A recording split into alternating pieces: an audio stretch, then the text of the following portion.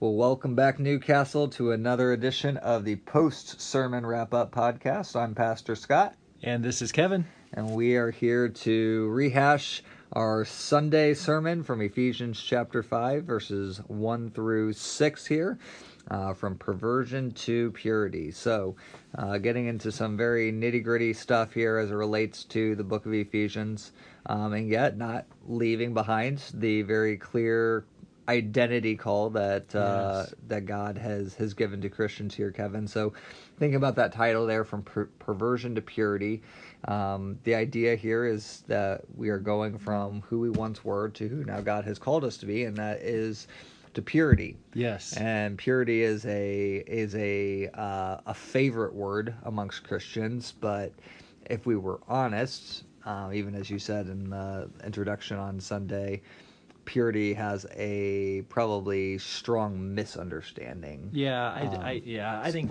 we tend to define purity negatively instead of positively. So, we say, well, I'm not looking at porn, or I'm not cheating on my spouse, so therefore I'm pure. But that's just a very incomplete, or what's the right word? Kind of a immature understanding of maturity, or of purity, excuse me. So purity, we can define it from Matthew 5, verse 8. Purity means treasuring Jesus most. Blessed are the pure in heart. Oh, how happy are the pure, for they shall see God. Like there's such purity causes us to see and savor Jesus as our highest treasure. That's the pure heart. It's an unpolluted love. It's a heart that's full of unpolluted or uncontaminated love, just like pure maple syrup. Yeah. So when you think about that, then it completely, it totally changes how we think about purity. If just even for myself, as I've been preparing this message last week and then thinking about it even last night, I'm like, okay, well, Lord, I got some extra time here. What am I going to do with this time? And I've been asking myself the question, well, okay, so I could play this video game, right? And it's benign. There's nothing inherently sinful for that video game, right? But it's just going to help me veg and just help me just kind of check out and escape from some of the stress. And I was thinking about that. I was like, but Lord, I want to treasure you. Like, what can I do with this time to help me better treasure you? And again, it's just, it takes the question to the heart level of love, rather than the external discussion of behavior alone. And I just think that is so good and so right for us. And so really this passage, verses 1 to 2, are calling us to purity, because it's calling us to a Christ-like love, an unpolluted love. And then 3 to 6, we're talking about the lust of the world that we are to put off. Yeah, I definitely can resonate with that. I grew up in a Christian school, everything from kindergarten up through 8th grade, and I remember by the time we got to, I think it was 8th grade, maybe 7th grade and 8th grade, but you had what was called abstinence class, right? And you look on this and you're like somewhat grieved. You're like, oh man, like it feels like we missed the mark as to what real Christianity, like real Christian purity, is actually calling us to, other than just this abstaining until marriage, which obviously is a good thing, but it misses the mark when it's just about the external ritual. As you go back to Matthew 5:8, there helps us to remember that purity is first and foremost a matter of the heart. Yeah, and just to press into that, with Jody and I doing a lot of premarital counseling, we have found that people who have grown up in that kind of an abstinence culture have a distorted view of sex then. They go into marriage with this kind of idea, like, well, wait a minute, sex is bad. Sex is bad. Sex is something I should have been avoiding. And again, I don't want to be misunderstood. I'm not saying that all of the single people out there should go and have sex right now or fornicate. That would be a horrific sin, But I am saying that wait a minute, sex isn't the problem. Impure hearts are the problem. And so we just have to be careful that we understand that whether you're single or whether you're married, the call for purity is a call to say, I want to treasure Jesus more than anything else. I want to say yes to Jesus, yes to Jesus, yes to Jesus, and that's going to lead me on a pure path for the glory of God. That's great. That's helpful. Speaking of helpful, it'd be helpful if you could help clarify. I know there was a statement on Sunday kind of speaking to Jesus and his redemptive work. I believe it was something along the lines of maybe mentioning something about how Jesus didn't have to die for our Hey, sins. thanks for bringing this up. So maybe just help us understand better what you mean by that, because there could be some confusion as to what is meant by that. So clarify that a little bit. I am so thankful that we have good Bereans. I'm using that reference from Acts chapter 17. We have good Bereans in our church that study God's Word and take what I say on Sunday and take it back to the Word and examine the Scriptures to see whether these things are so. That is so good. So yesterday I got an email from some folks in our church that said, hey, on Sunday you said something that isn't right. You said that Jesus didn't have to die for us. And that's not appropriate with Scripture, because Scripture is very clear. Jesus did have to fulfill the eternal plan of God for our salvation. And so from the eternal degrees of God, absolutely they were right. And I'm like, oh, yikes, I misspoke. I was not thinking that. So when I said Jesus did not have to die for us, what I should have said better, what I was trying to say, but I fully agree. I misspoke. I want to take it. I want to own that. I was wrong. Listen, church, I didn't do it quite as well as I should have. I know that, but what I was trying to communicate is that we didn't have any claim on Jesus. We didn't have any right for Jesus to make us part of his elect. Jesus had to die for the elect. That's the eternal plan of God. That is true. But we didn't have to be part of God's elect. God, we had no, our salvation, in other words, is entirely a gift. It's nothing we deserved. It's nothing we can say, well, God, you had to do this for me. You are my servant. As if there was something lacking in God that he needed it. Yeah, it was entirely unconditional. His election is entirely unconditional. It's entirely an act of mercy. And so where I was going on Sunday, just to clarify, and I hope this makes sense to folks, is that we should be the most thankful people because Jesus chose to sacrifice himself for us. He chose to love us who were unlovely. And that is such an act of mercy. And that should motivate us to gratitude and worship and praise. So hopefully that's helpful there for anybody who is maybe wondering about that statement out there, but very helpful to clarify that there. So let's get into some very practical application then from this sermon. So we think about this idea of purity being a matter of heart, and yet we still know that there are external tempters that are out there, things that are stumbling blocks for Christians. And as I think about the culture we live in right now, we're in as much of an advanced technological age that we have ever been. With the internet, with movies and shows, countless movies and shows at our fingertips, streaming services, social media.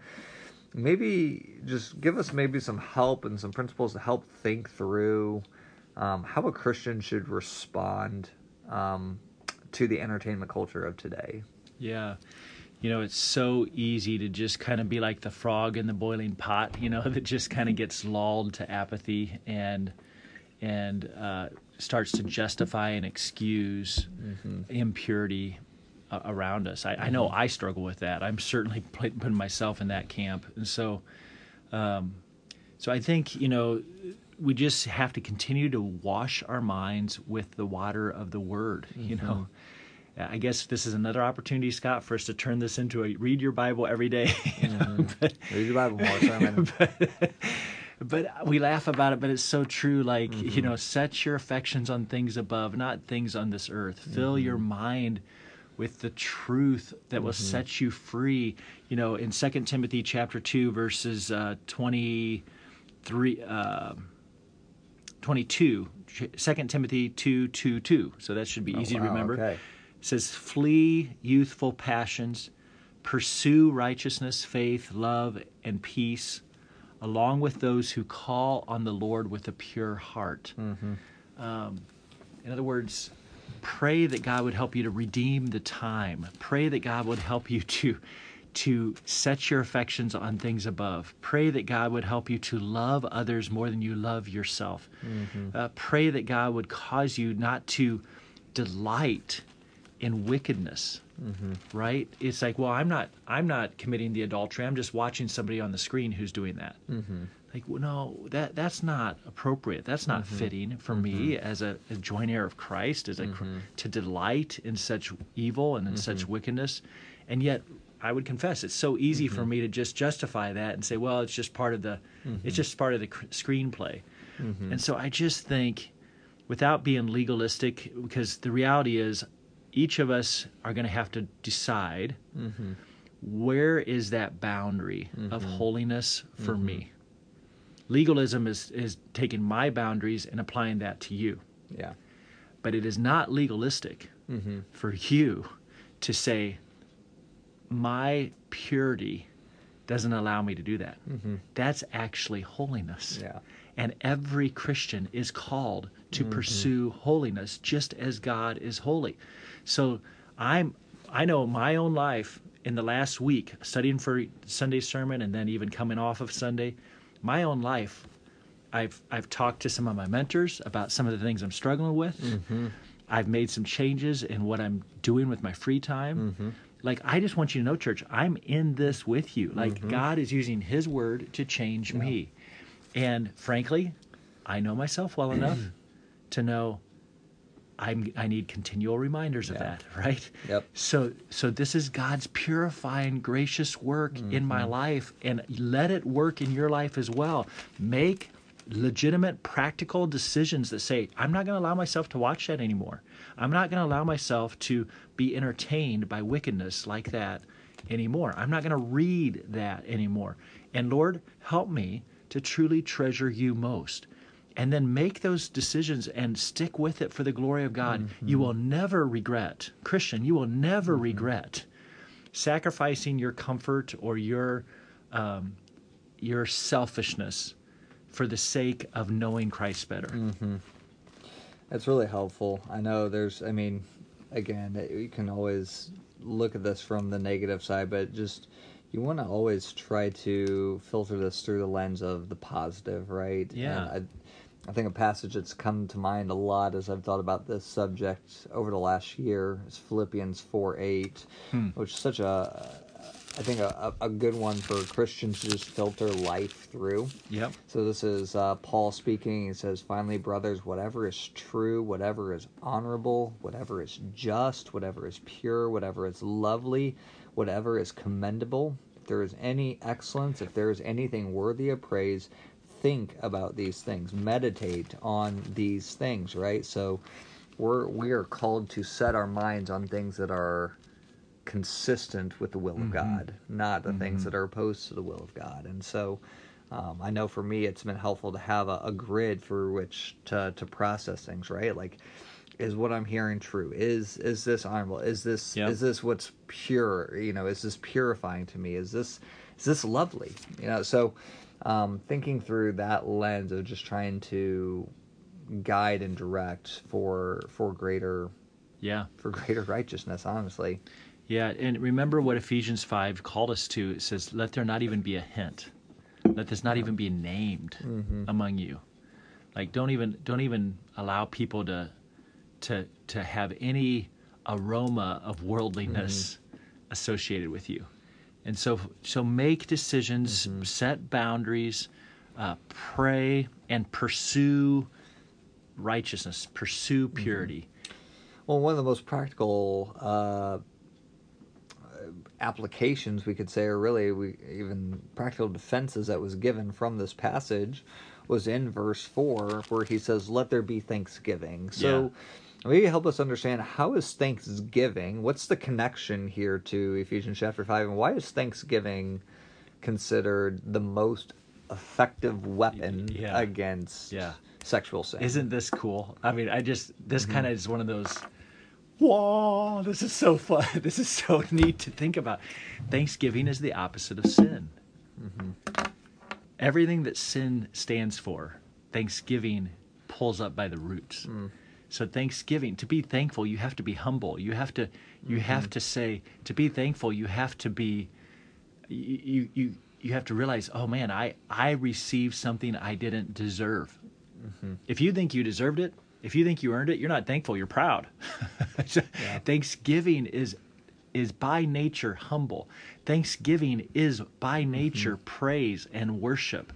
So a thankful heart cannot be tempted by lust. I remember it was Tyson, wasn't it, in a recent sermon, he talked about the power of an expulsive affection or something like that from a Puritan writer. It sounds like something that it definitely didn't come from me. I know that. But this, let me try to explain this. This is so profound. What Thanksgiving does is swells our hearts with praise.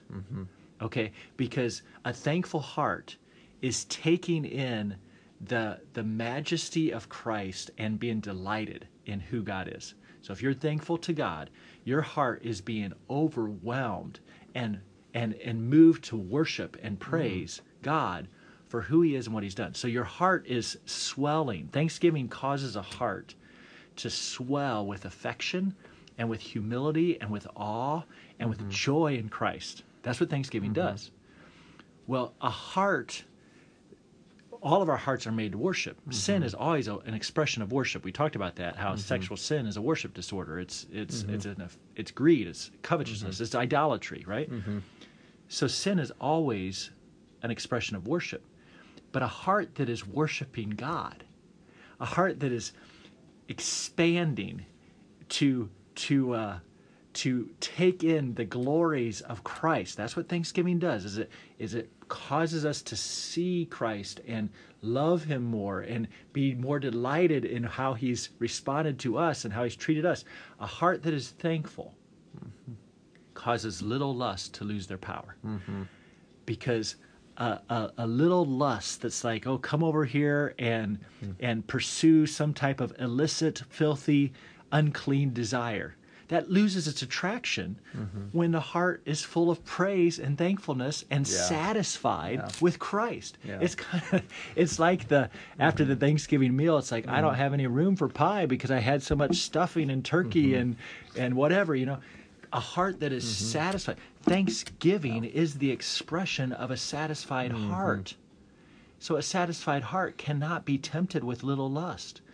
So Thanksgiving is the opposite of sin because it pulls up covetousness and greed and idolatry and replaces it with true worship and thanksgiving to God. That's really good. It's helpful.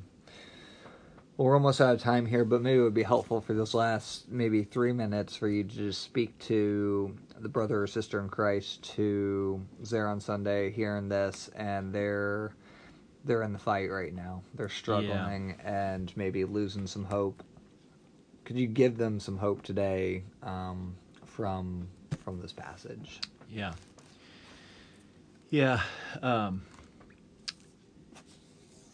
I have to believe, just because of where our culture is, that there's literally dozens of people in our church family